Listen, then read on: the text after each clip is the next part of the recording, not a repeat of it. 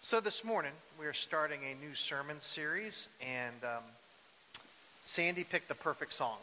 The one we just sang, I think, captures what we're going to be talking about. We're going through the Gospel of Mark, and we're going to be looking at what Jesus says and does in the midst of Mark that will show us what he's really like, who he is, and what he's about. So our passage today is Mark 1:1-8. And I'm reading from the ESV, and the words are on your screen. The beginning of the gospel of Jesus Christ, the Son of God.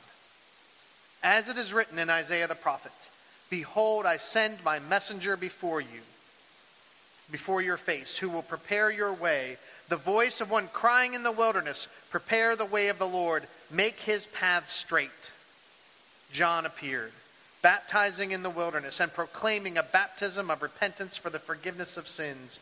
And all the country of Judea and all Jerusalem were going out to him and being baptized by him in the river Jordan, confessing their sins. Now John was clothed with camel's hair and wore a leather belt around his waist and ate locusts and wild honey. And he preached, saying, After me comes one who is mightier than I, the strap of whose sandals I am not worthy to stoop down and untie. I have baptized you with water, but he will baptize you with the Holy Spirit. This is God's word for us this day. I'm going to start with something different. So, imagine for a moment that you are a follower of Christ living in the Roman Empire in the first century. You have put your faith in Jesus, the Savior, whom you've recently heard about.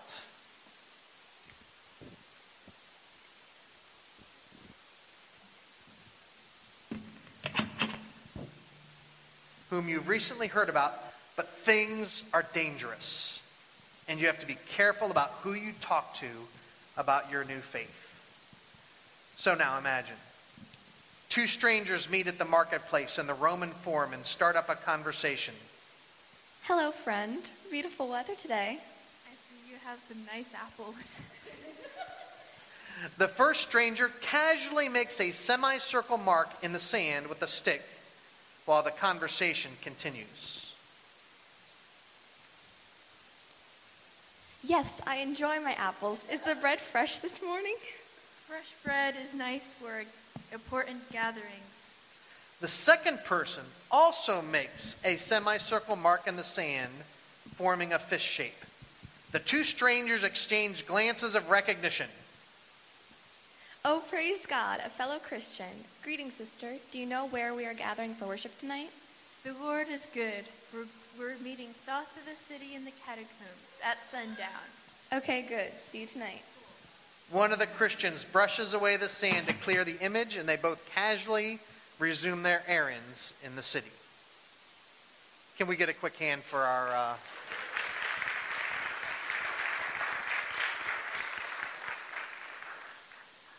So, I want to explain that. Why would that symbol, that fish symbol, tell us about how would they know then they are Christians? And so it starts with the Greek word called ichthus. And so there on the screen is what it looks like in Greek. It's 5 letters: iota, chi, theta, upsilon, sigma. And so those are the 5 letters, and that's it spells out ichthus. Now, ichthus is just a simple Greek word. It means a fish. But it's the 5 letters form an anagram. So we can go to the next slide. So I know that's probably hard to read. This is also on your handout. But iota is, it looks a little bit like our I. Iota is the first word for Jesus. In Greek, it's Jesus. Starts with an iota. Jesus. So Jesus. The second letter, a chi, is Christos. or Messiah. So Jesus, Messiah, or Christ. And then the next two words together, theos, theta for theos, and upsilon for huios. Theos, huios is Son of God, God the Son. So Jesus, Messiah, Son of God. And then last word is for sigma is soter, meaning Savior. So ichthus is an acronym that tells Jesus Christ, Son of God, Savior. And so for the believers, that the fish became their secret symbol, especially in the Roman Empire, as they really did have to hide sometimes in their times of worship. And it's how Mark starts off his gospel. He says, this is the beginning of the gospel, the good news of Jesus Christ, the Son of God. Now, it doesn't say Savior, but if it's good news because he came to bring salvation to his people. And Mark is the first one to put the story of Jesus into writing. The story had been spreading for 30 plus years. Mark wrote in about somewhere between 60 and 70 AD. And the story had spread from the Jewish city of Jerusalem throughout different directions, but especially up into the Roman Empire, into the Greek and Roman territories. And people talked about it. It got proclaimed in the cities. But Mark was the first one to write it all down in a story form. And Mark had just been a boy. In fact, his name really was John Mark. But there's so many Johns in the Bible, he basically becomes known as Mark. And so Mark, who was a boy in the time when Jesus walked, he worked with Peter, Simon Peter. And it's likely he wrote his gospel when Peter was in Rome facing trial and would eventually be martyred. So he, before Peter would be gone, he would put the story that he got from Peter into writing.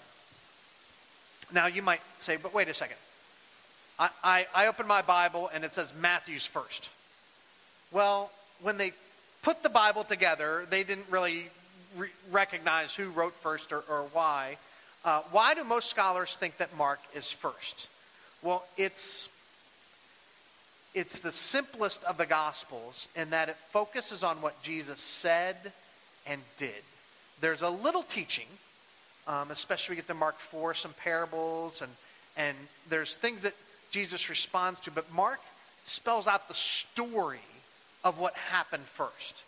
And then what Matthew did is Matthew had some other things, especially some of the parables, and Matthew was concerned about how do we follow Jesus. So he followed the story of Mark. If you read Matthew and Mark, they look kind of similar. Matthew takes Mark and then adds what he knows. And then Luke, he knew some other stories. He had learned some other things that Jesus had done. And so Luke takes Mark and follows the basic story of Mark. And then John. You gotta love John. John was one of the 12. So he was there. And he says, well, I'm going to tell my story my own way. I ain't going to bother with Mark. And so his gospel looks different because John's an old man saying, here's what I remember. Here's what stuck out to me. And John remembered the conversations. So you'll find a lot in John, it's a lot of conversations. But in Mark, what do we have? We have what Jesus said and what he did. And so starting, really we're just going to cover mostly verse 1. The beginning of the gospel, the good news of Jesus Christ. So the first word of ichthus, Jesus, Jesus. Now that's in Greek. Jesus and his disciples would have spoke Hebrew or Aramaic. Aramaic was kind of the common tongue at the time, but Hebrew was the official language of the Jews. And Jesus is the Greek form of Yeshua. Yeshua was not an uncommon name. There would have been other Yeshuas walking around Galilee at the same time as Jesus. So it's a kind of not especially uncommon name. But I was thinking about this. What if you got to pick your name? You think Jesus, the eternal Son of God, knew he would be coming? He got to pick his name, right? If you could change what your name is, like if you had a chance to pick your name from before, would you pick the one you have? Who would keep the name they have? Who would pick a new one? So we sometimes do that just by taking a nickname, right? So my name, I'm Pastor Mitch, But when I was a little kid, I was Mitchell. And there was a problem. Back in the day before they had, advanced computers, the readout sheet for the teachers would always leave off the last L. So the first day of school, there's some kids that have the first day of school tomorrow, right? The first day of school would be, is Michelle Reed here? Can Michelle Reed please raise their hand? And so I became Mitch, and I cannot go by the name Mitchell. Anyways, don't call me Mitchell. But Jesus got to pick his own name. Yeshua is a variant of Joshua. And again, Joshua is a common Old Testament name. And it actually means salvation, or is a variant of that word, he saves, or salvation. So actually it is, the Savior idea is in Mark 1:1. But he had a human name, a regular name. But this was God stepping into history. He stepped into a specific time and place. The God who is the invisible, immortal, almighty God, the one who's above all things and sees all of time, stepped into a specific time and place and took on a name. He's not going to come back every generation. It's not going to be like this repeated event. Jesus came. And now, what a beautiful name it is. Galatians 4 says, when the fullness of time had come, God sent forth his Son, born of woman, born under law. And was born in a natural way. He was fully human, even though he was fully God. So Jesus, the second word, Christ, is the Greek form of the word Messiah. So the Jews had been waiting for their Messiah. Jesus was not born into any random people group, but came as the Jewish Messiah, the one people that God had been working with over the centuries to reveal himself. I want to make this thought, put this thought in your head. The story of Jesus fits into the larger story of God's plan of salvation for all humanity. It's not just, God has to say, I have to pick a people, I'll make him French, or I'll send them to the Russians or anything. Like, there's something going on. And we see that right away because Mark expands. The first thing he talks about, verse 1 is really the title, Jesus Christ, the Son of God. And then it begins the story. And it actually starts with a man named John, who was baptizing people into the Jordan. And so there's a few things interesting. John is in the manner of the Jewish prophet. He dresses like Elijah, the prophet. People would immediately thought when they saw John and how he lived out in the desert, they would have thought of Elijah, because Elijah did similar things. And so here is the prophet, this messenger from God, who's speaking to them, and he's saying, get ready. He's coming. The word repent in a sense means get ready. You better get your direction right. Get ready. He's coming. The one we have been waiting for is almost here. You're impressed with what I'm doing. I can only baptize with water. He's going to bring something completely new. He's going to baptize you with the Holy Spirit. One interesting thing I just noted. Mark he seems to think his audience already knows about John. Like, we give him the title John the Baptist, but he would have been somewhat famous. Like, when Mark wrote, like, when he said John was baptizing in the wilderness, oh yeah, that John. Yeah, we all know him. Not a lot of people have that one-word name that everyone would know. But John did. And so John, this popularity of John out in the desert is God's way of setting up Jesus, setting up the coming of Messiah. But John is pointing ahead because Jesus is the apex of the story. In him, the purposes of God would be fulfilled. If you go through the whole Bible, Genesis 1 and 2, God creates the world, he creates people, and then it's all good. But starting at Genesis 3, people move away from God. They turn away, they sin, they do wrong. By Genesis 11, people of that day don't know who God is. They're worshiping all these other gods. They've all spread out. They don't know the God of the universe. And so God has to figure out, how do I reintroduce myself to these people? How do I explain myself when they'll just get confused and think I'm one of these other gods that they worship? And here's how God does it. He picks one man, Abraham. And beginning with Abraham, he forms a nation of people. And he begins to teach them his character, his nature, his laws, what he values.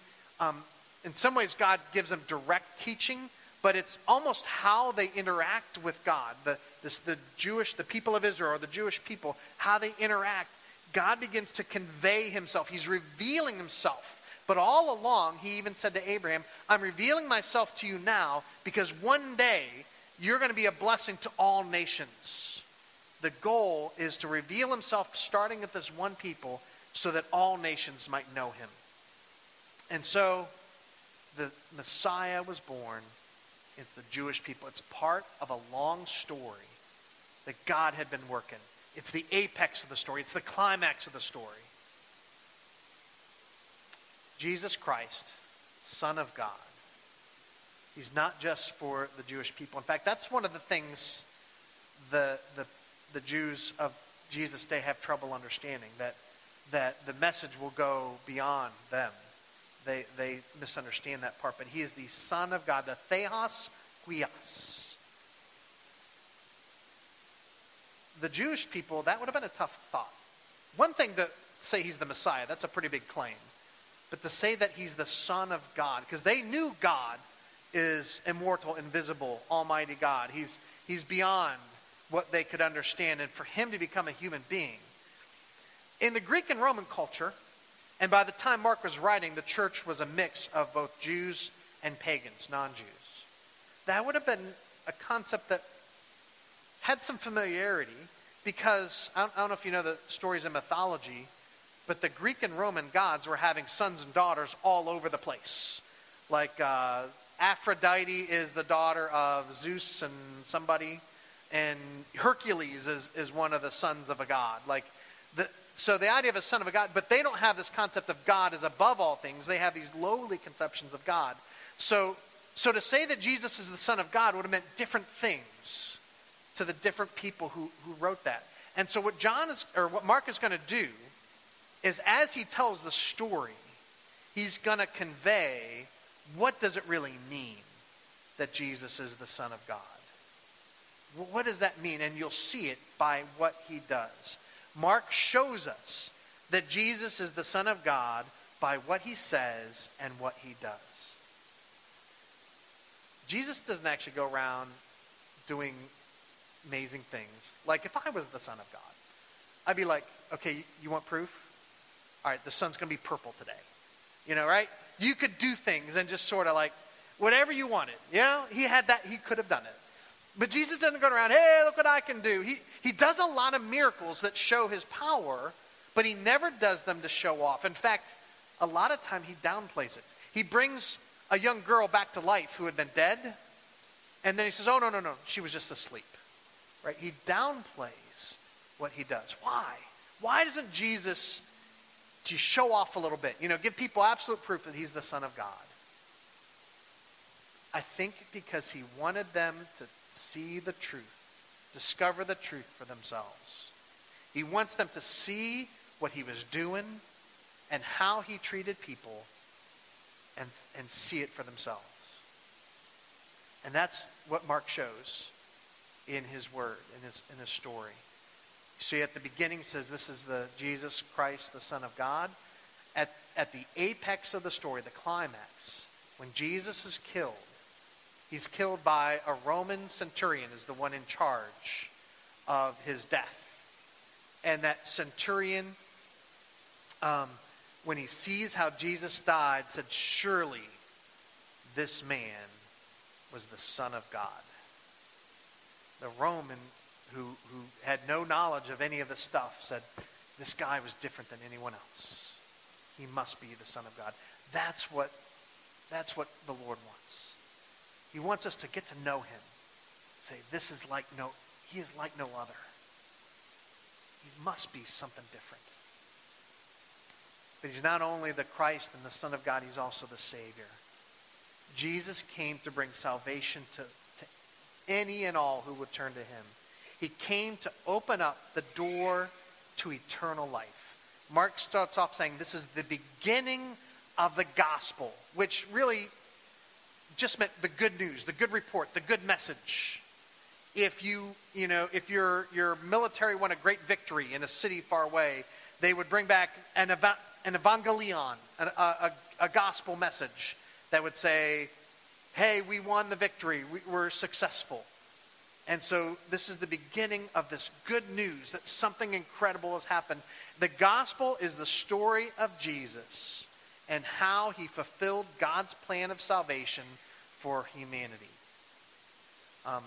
Romans 1:16 says, for I am not ashamed of the gospel, because it is the power of God that brings salvation to everyone who believes, first to the Jew, then to the Gentile, then to the rest of the nations.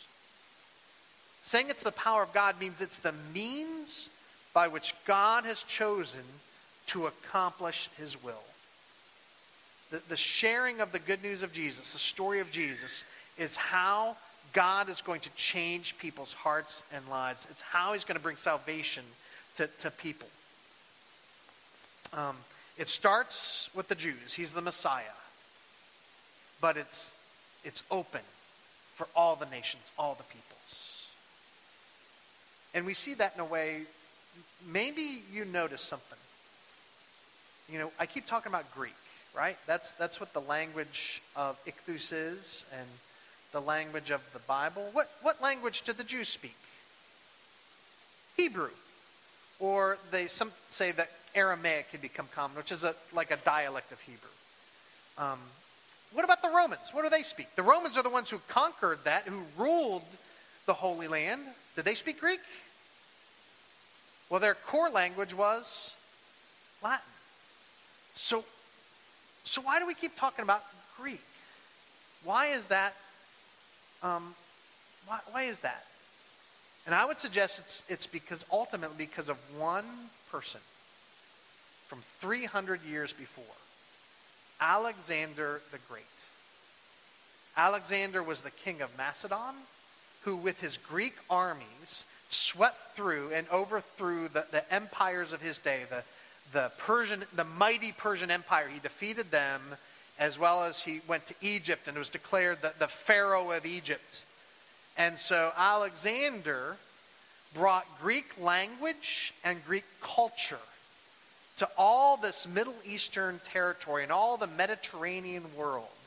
Became this common language then, and the Greeks brought their culture, and it lasted all the way up into the Roman era. In fact, yes, the Romans had Latin, but Greek was the language of the empire in their day. And so what God did is he gave them a common language that would connect people in Syria and Palestine and all that area. The same with Rome, and then to the empires of the East.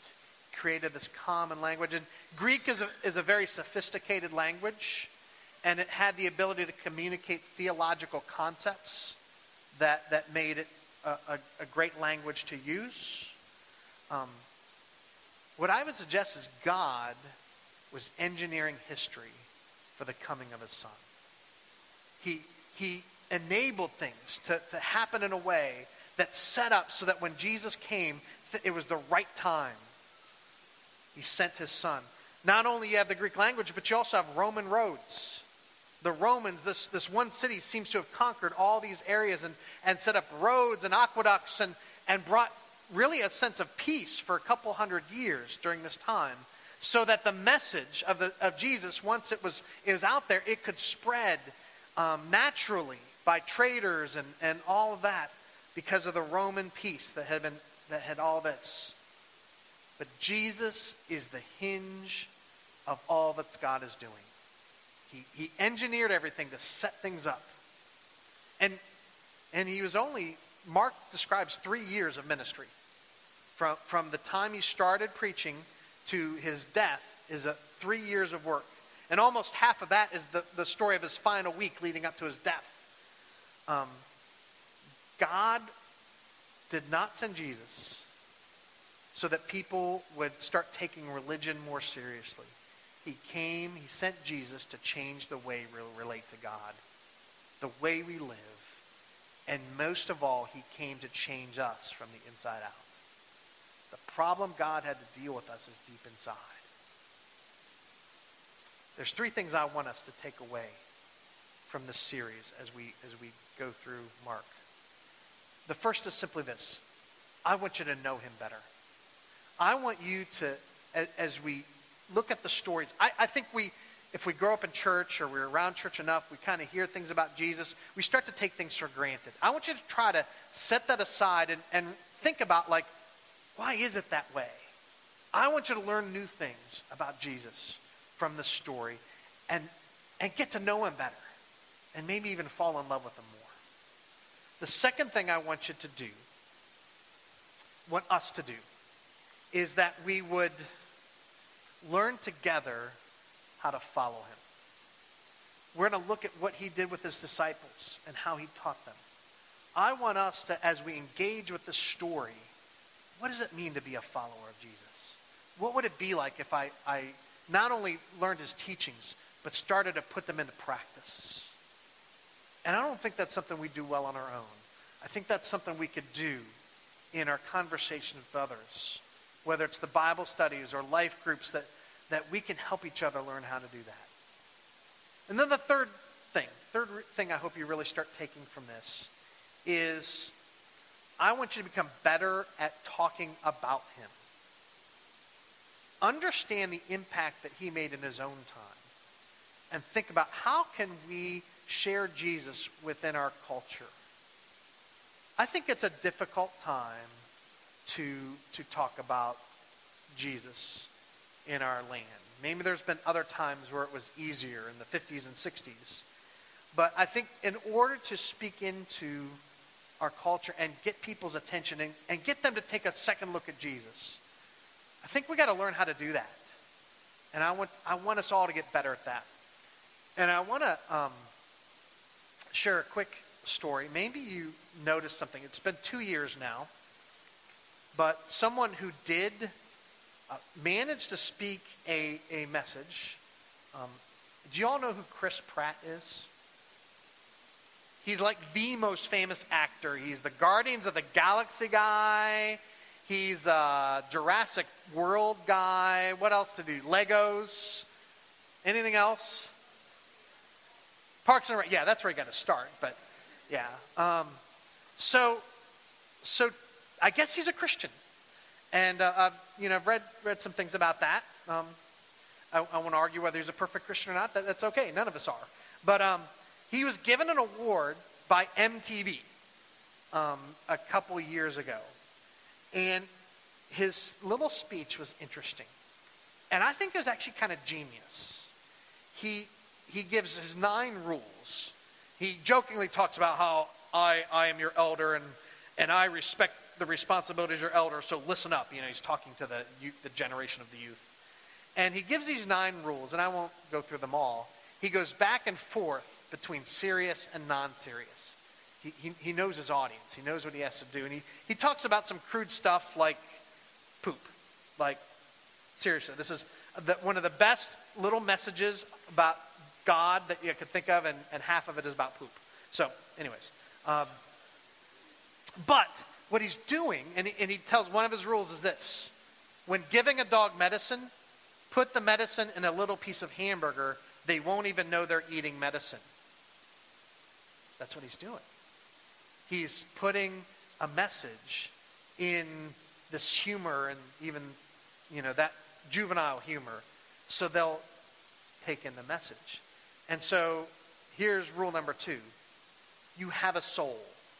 Be careful with it. Later, let me see which ones. Number 6, God is real. God loves you. God wants the best for you. Believe that. I do. Then he talks about, I won't say the word again. And then number 8, learn to pray. It's easy, and it's so good for your soul. And so the last one just says, in this country, we have a grace that was paid for with someone else's blood. And that could be interpreted many ways, but I wonder if he's even hinting at, the Savior. I share this to just the thought of, what would it take to be able to speak into people who are skeptical? Because Jesus came as the Savior for all people, even those who don't know they need him. So I want us to know him better. I want us to learn how to follow him, because I don't think our words will matter if we're not learning to live it. And I want us to get better at talking about him to the people around us. The people who may be skeptical. Let me close. Father, I thank you that Jesus Christ is the most exciting person who's ever lived, that your Son came into this world, and because of him, everything is different. Everything has changed. Lord, help us be more excited about him than we ever have, that we might know him, love him, follow him, and share him within a dark and lonely world. In Jesus' name, amen. Amen. As we close, let's stand and sing together.